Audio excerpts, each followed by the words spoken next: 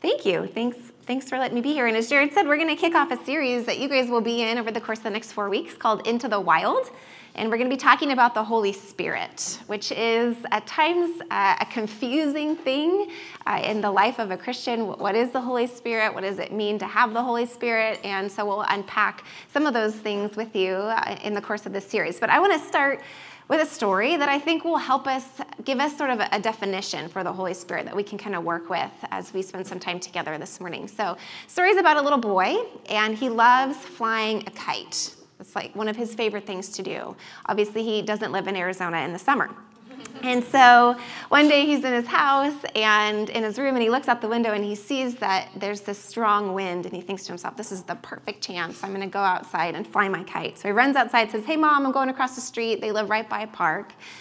And so he goes across the street, gets his kite out, and it's such a strong wind that the wind immediately sort of picks up his kite and carries it further and further and further and higher into the sky. And he's flying it, and it's almost to the point where you can't even see it anymore. It's so far away. It's so up high in the sky. And so a man walks by, he's walking his dog, and he notices the little boy with his, the bottom of the kite. And he says, gosh, how do you even know that it's there? And the little boy says, well, I can feel it. I can feel it. And so I know it's there. And I like that, just sweet little illustration, because I think that's the case with the Holy Spirit, that we can't see the Holy Spirit, and yet we can sense it. We can feel it. And I think that leads us to a helpful definition that I want to kind of give you as we work through. So it should come up on the screen. You guys can kind of look at it. But I think we can define the Holy Spirit as the personal and yet invisible presence of God that animates all living things, that animates all things. Personal yet invisible presence of God that animates all things. And we see throughout the scriptures that the Holy Spirit has all sorts of different activities that it sort of accomplishes as this part of God, the Father, and the Son. And some of those are that the Spirit is there in the beginning. When we see the world created, Spirit is present there. We see that it's the Spirit that sort of breathes this breath of God into humanity. We see that it's the Spirit of God that allows us to experience God's love, that sort of awakens us to this fact that there's a God of the universe that loves us intimately, cares for us. We see that in the New Testament, it's the Spirit of God that helps us align our lives with kingdom values, things like love and peace and joy and gentleness. So there's all kinds of things that the Spirit does, and I'm sure that Jared will spend some time in this series talking about those things with you. Hopefully I didn't just now corner you into what it is that you need to say. But for our purposes this morning, what I'd love to do, kind of unpack with you, is how it is that the Holy Spirit is able to give us wisdom and understanding and discernment. We're going to be talking a lot about this word discernment this morning, beyond ourselves, beyond what we could discern or have wisdom about in our own strength, our own capacity. And it's my hope that no matter where you are in life right now, that this is helpful to you, because I think it will be. Because I think all of us are faced with hundreds of decisions every day. And some of those are simple and easy ones, like what should I wear? Ladies, maybe that's not always actually as easy as others are, or what we should eat. So there's all these little decisions, but then we're also faced with these really big life decisions as well. Things like, what job should I get? Or should I change jobs? Or who should I marry? Or who should I be in friendship with? And what should I do with my kids? How do I parent my kids? And what school do I send my kids to? And all of these questions that feel big. And the truth is that often as followers of Jesus, we have this desire to make these decisions in God. We want his wisdom. We want to operate our lives within his will. I want to read you a quote from Ruth Haley Barton. She's one of my favorites, and she talks a lot about discernment. So a lot of what we're talking about this morning kind of comes from some of her work. But this is what she says, and this should come up for you. When faced with life's choices, we become aware of another facet of the soul's deep longing. We want to know that we are making our choices in God, that we are living our life according to the purposes for which God brought us to this particular time and place. And I'm guessing because you're here this morning, you've taken time out of your life to come here, that you would probably agree with this statement that there's this longing in you to make these big decisions in God. And the good news, the really good news that we get from the scripture is that we can do this because of the Holy Spirit. And so if you will you turn with me? I want you to go to 1 Corinthians chapter 2. And again, the scripture should come up on the screen so you can follow along there. I'm going to read to you verses 11 and 13 and then pick up again in verses 15 and 16. So let's just read this together. This is the good news, that we can have discernment. It says, "We have not received the spirit of the world, but the Spirit who is from God, that we may understand what God has freely given us. This is what we speak, not in words taught to us by human wisdom, but in words taught to us by the Spirit." Let me back up a little bit, actually. Let me go back. It says this, verse 11, "For who among us knows the thoughts of a man except the man's spirit within him? In the same way, no one knows the thoughts of God except the Spirit of God. And we have not received the spirit of the world, but the Spirit who is from God, that we may understand what God has given to us." So what Paul's trying to communicate here in this wordy fashion is that the Spirit of God knows the thoughts of God, just like our spirit knows our thoughts. And we're told here that we have that Spirit of God within us. So there's a way to connect to God's thoughts because the Spirit dwells within us. Verse 15, "A spiritual man or woman makes judgments about all things, but he or she himself is not subject to any man's judgment. For who has known the mind of the Lord that he may instruct him? But we have the mind of Christ." Paul's saying, listen, we all make judgments. And we have the capacity to not just make judgments in our own human understanding and wisdom, but in God's, because we have the mind of Christ. That's good news, right? So we know that the Spirit allows us to be in alignment with God's will and purposes for our lives. That's one of the purposes of the Holy Spirit. And so we're going to spend some time this morning talking about discernment and how we have this, how we experience this, how we align ourselves with God in these big life decisions that we're facing. And before we kind of dive in, we're going to spend some time unpacking 5 different sort of movements or dynamics in spiritual discernment, and hopefully these will be helpful to you as you leave here this morning, as you discern these sort of bigger life choices that you're working through. But before we do that, I just want to give you this. I think this is the thing that we need to know before we go any further, and it's this: that discernment is an art and not a mathematical equation. Discernment is an art and not a mathematical equation. It's going to be personal and unique to you because you are all unique, and the way that God communicates to you is going to be unique. So there isn't just this 1 + 1 = 2 sort of thing. However, I do believe that there are movements, and that if we kind of work with these movements and these different techniques, that the Holy Spirit will meet us there and be able to guide us. And the best way that I could think to sort of help us wrap our brains around this is to talk for a second about Bob Ross. Yeah, there he is. Yeah. Are we familiar with Bob Ross? Yes? Okay. If you're not and you're having a stressful day, just go home, Google him, and watch an episode. You'll feel so good. You will feel so good. He's got this incredible calming presence about him. And he had a show for many, many years. It's off air now. And what he would do in the show is he would paint, right? He would create these sort of masterpieces, and you could paint along with him. So at the beginning of the show, what he would tell you was what paints you were going to need. And there were kind of numbers, and he'd tell you, okay, you need this color of yellow. It's 1302, so you can get the right one. And then he had these paint brushes, and he would say, okay, you need this brush and this brush for this type of work. And then he would walk you through how to create something like this. Now, a couple summers ago, we were desperate to keep our kids entertained. I have 4 kids. And my husband had this really, really great idea that we should paint Bob Ross paintings as a family. And my youngest was 4. So you can guess how that went. It didn't go great. He paints with oil paints. Yeah. So anyway, we tried. We really did try. We got all the right paints, we got all the right brushes, and we had it up on the TV screen, and we had all of our canvases laid out, and we'd pause it and then do what he told us to do, and pause it and do what he told us to do. Did they look like his painting? No, they really didn't. And was there oil paint on my table? Yes, there was. But it was a good experience. But I tell you that because I think that this discernment process, this process of spiritual discernment, is a little bit similar because there are certain movements, certain techniques that we can learn. And then just as Bob Ross sort of guides us through these techniques and brings us to the space where we've created something beautiful, I think that the Holy Spirit guides us through as we work with these movements and techniques.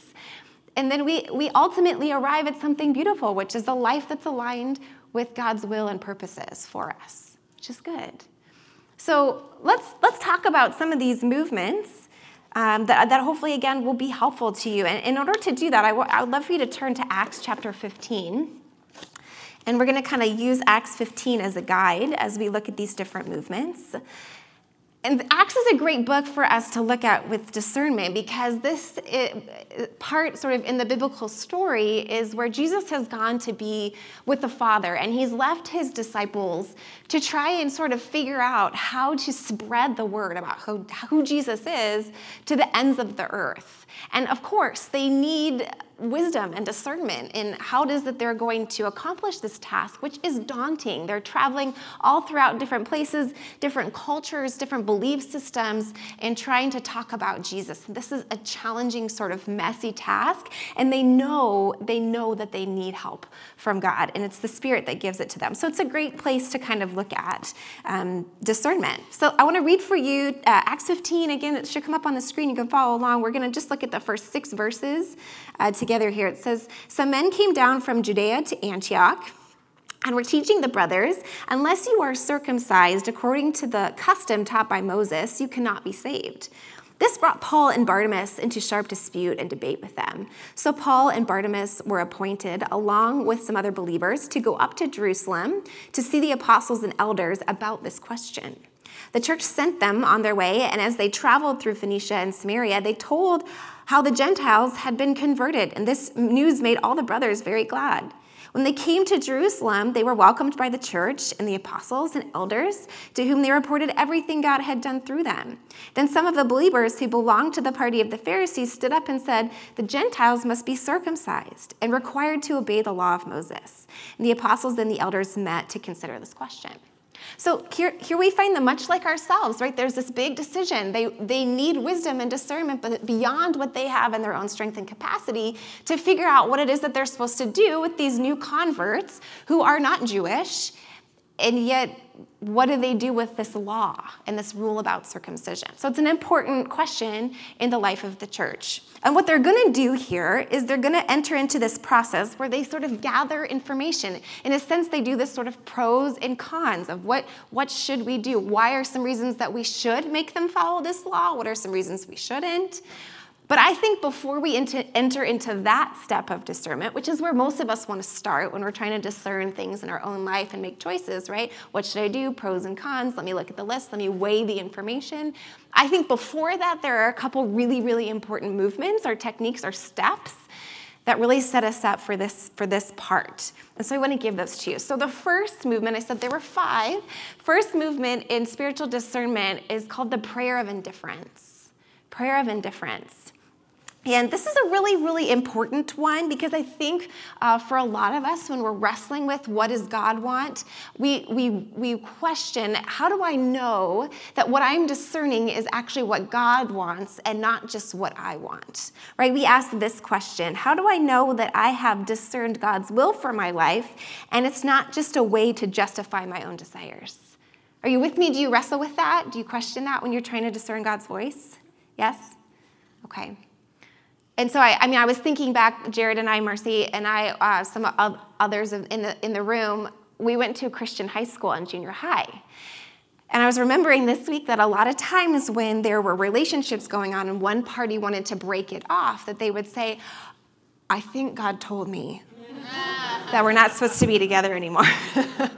And it just seemed like a really convenient way to kind of justify what it is that we or they wanted. Was it really God talking? It's questionable. I don't know, right? So there's that line there, and how do we figure out what does God want? And what is it just that I want that I can just say, well, God told me so? It's a really great line. So the prayer for indifference helps us in this part of the process. And really what it is that we become indifferent to anything but God's will. We want nothing but what God wants for us. And we let go to any attachment that we might have to our own opinion or to our own preference.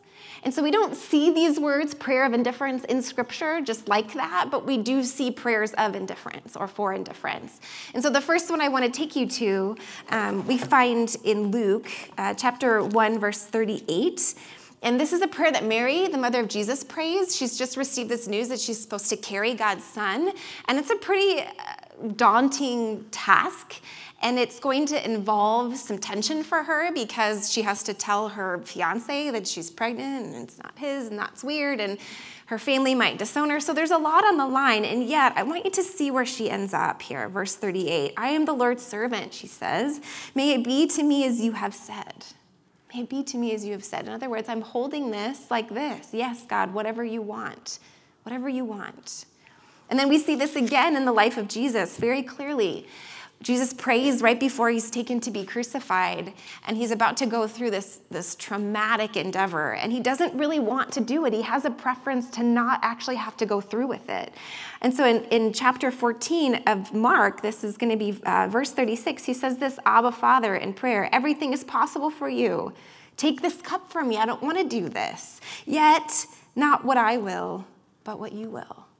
This is the prayer of indifference. This is coming to a space where we come before God and say, yeah, I have an opinion, and I want you to hear this. It's okay to have an opinion. It's okay to have a preference. That's okay. But when that preference or opinion takes precedence over what God wants, then we're probably not going to discern his voice very clearly. Are you with me? Does that make sense? Prayer of indifference. So it's a really important stuff. And you have to be in this movement with the Holy Spirit where you say, Holy Spirit, will you show me where I'm clinging to something that's not what you want for this? And then we listen. So then the second step is fairly simple. Once we come to that place of indifference, we can just pray the prayer that James teaches us in James chapter 1, verse 5, where he says this, if any of you lacks wisdom, he should ask God, who gives generously to all without finding fault, and it will be given to him. So we just go to God in the space of indifference and say, okay, God, I need wisdom. I need you to help me here. And we trust and we claim this promise that is in his scriptures, the Holy Scriptures, of yes, he's going to give it to you if you ask for it. And so we pray for wisdom. And then we enter into the third step. So there's prayer for indifference, there's prayer of wisdom, and then the third step is where we find the apostles and the disciples here in the text in Acts 15, and that's gathering information. And doing sort of this pros and cons, sort of this reasoning part of it. So let's go kind of back to the text, and we're going to look at this real quick. So they've gathered, they have this question, they have clarity around what question it is that they're coming in with. Pick up here in verse 7. It says, after much discussion, Peter got up and he addressed them. Brothers, you know that some time ago God made a choice among you that the Gentiles might hear from my lips the message of the gospel and believe. So Peter has this dream. And in his dream, God says, you have to bring the good news to the Gentiles. And so Peter is obedient. He says this, verse 8, God who knows the heart showed that he accepted them, the Gentiles, by giving the Holy Spirit to them, just as he did to us. He made no distinction between us and them, for he purified their hearts by faith. Now then, why do you try to test God by putting on the necks of the disciples a yoke that neither we nor our fathers have been able to bear? No, we believe it is through the grace of our Lord Jesus that we are saved, just as they are. So Peter comes forward, right? He's like, listen, guys, I've seen that the heart and mind of Christ is for the Gentiles, and we have to pay attention to this. So I think a really great question for us as we wrestle and we discern, we deal with difficult things, is to ask this question. Is this choice consistent with what I know about the mind and heart of Christ? Is this choice consistent with what I know of the heart and mind of Christ? So as you're wrestling, ask that question. Let's keep going. So then, after kind of Peter talks, we see this, verse 12, the whole assembly became silent. The whole assembly became silent. And this is important because silence is a really important posture in discernment. We cannot hear unless we're quiet, right? It's just simple. And so we have to be quiet as they are. So then they listen to Paul and to Barnabas, who start telling them about the miraculous signs and wonders that God has done among the Gentiles through them. So Paul and Barnabas say, we've been traveling all around. talking about who Jesus is, and we have seen God show up miraculously in and through the lives of these Gentiles. This is important as we gather information, as we make this decision. And so again, for us, as we wrestle, here's a question I want to give you that might help you, I hope, today, as some of you are trying to discern things. Where have I observed God at work in my life recently? And does this choice allow me to join him more fully in that work? Where have I observed God's at work in my life recently, and does this choice allow me to join him more fully in that work? Right? Wrestle with that question. And then finally, so Paul and Barnabas get done. This is when they finish. James spoke up. Brothers, listen to me. Simon, who is Peter, has described to us how God at first showed his concern by taking from the Gentiles a people for himself. The words of the prophets are in agreement with this. As it is written, after this I will return and rebuild David's fallen seat. Its ruins I will rebuild and I will restore, that the remnant of men may seek the Lord, and listen to this, and all the Gentiles who bear my name. So what is Peter doing? Well, Peter is sitting there and listening to all that's happening. He's got the Holy Scriptures in front of him, and he's saying, look at this. Look at this. This was something that was prophesied to go hundreds and thousands of years ago, that God was not just for the Jews, that the Jews weren't just his chosen people, that it was the Gentiles too. This is relevant to our conversation. And so for us, again, as we wrestle with, how do we discern? How do we know that we're making the right choice? Well, it's important to consult Scripture. Is there a particular Scripture that God is bringing me to that's important in this choice? Is there a particular Scripture that God is bringing me to that's relevant to this choice? Sorry, typos. Those of you type A people are like, oh my gosh. Sorry about that. So I want to share this story with you because I think this will help us. Sometimes we read about these stories and it's like, oh, that seems so clear to them, but for me it feels hard and difficult. Does God still work this way? I think he does. So one of the joys of my weeks is I get to go down. I volunteer just for an hour a week at Hope Women's Center. This is a center in downtown Phoenix. There's actually many locations. And the centers exist to provide care for vulnerable women and teens. They provide holistic, emotional, physical, spiritual care for women. And so you can volunteer down there, and one of the things I get to do is I teach a Bible class to these women. And they come to class, and when they come to class, they get points. So they're learning about God and other things that are really relevant for them. And then those points allow them to get their bills taken care of or for them to purchase items from the store. It's a beautiful ministry, and I absolutely adore being there every week. And so a couple weeks ago, I was down there and I was teaching, and I'm telling you, I always learn more from them than I'm pretty sure they ever learn from me. And so this was a Wednesday, and I was talking to this woman, and she was recalling a time in her life where she was faced with a really difficult decision, one that she didn't know how to make on her own. And she said to me, I was in this abusive relationship. My husband at the time was physically and emotionally abusive towards myself and my kids, and it was at a point where it was just awful, and I didn't know what to do. She was confused because he was the one that was providing for them, and she knew if she left, it would get very complicated for her and her family. So she said, I just needed God to help me. So she said, I called my sister, and I said, I just don't know what to do. Should I stay? Should I go? I'm not sure what's best for my family. Her sister said to her, do you have a Bible? She said, well, yeah, but I don't even really know how to read it. She said, that's okay. Just find your Bible and open it up. And she said, read it until something sticks out to you or makes sense to you. And then see what happens. See if it applies to your circumstance. And so the woman says, I really didn't know what I was doing, but I did just that. I opened the Bible and I started to read. She says, I don't remember now what the verse was, but what it said there was, you have the opportunity today to choose life or death. She said, I knew in that moment that God was talking to me. I knew it. And I knew in my heart, in my spirit, that if I stayed in this relationship, it would mean death. So she called her sister and said, oh my gosh, God just talked to me. I know it. And she ended up leaving the situation. So God speaks to us through the Scriptures. He's still doing that. And this is a way when we're in this process of discernment to ask this question of what particular Scripture is coming to me, and then pay attention to that because the Holy Spirit speaks through that. So we have these steps. Again, we have the prayer for indifference. We have the prayer for wisdom. And then we have this space where we're just gathering information. We're trying to gather it without judgment and doing that in God's presence and asking that he would show us what the right move is. And then 4 is simple, but it's actually, I found very helpful in my own life, so hopefully this is helpful to you. And that's that when you feel like you have a direction that you're being led in, to actually make that decision or choice or move in that way in your spirit. So don't actually make the choice and execute it in an external sense, but make that decision internally, whatever it might be. And then take a couple days, having sort of made and settled on that decision in yourself, and see how you feel.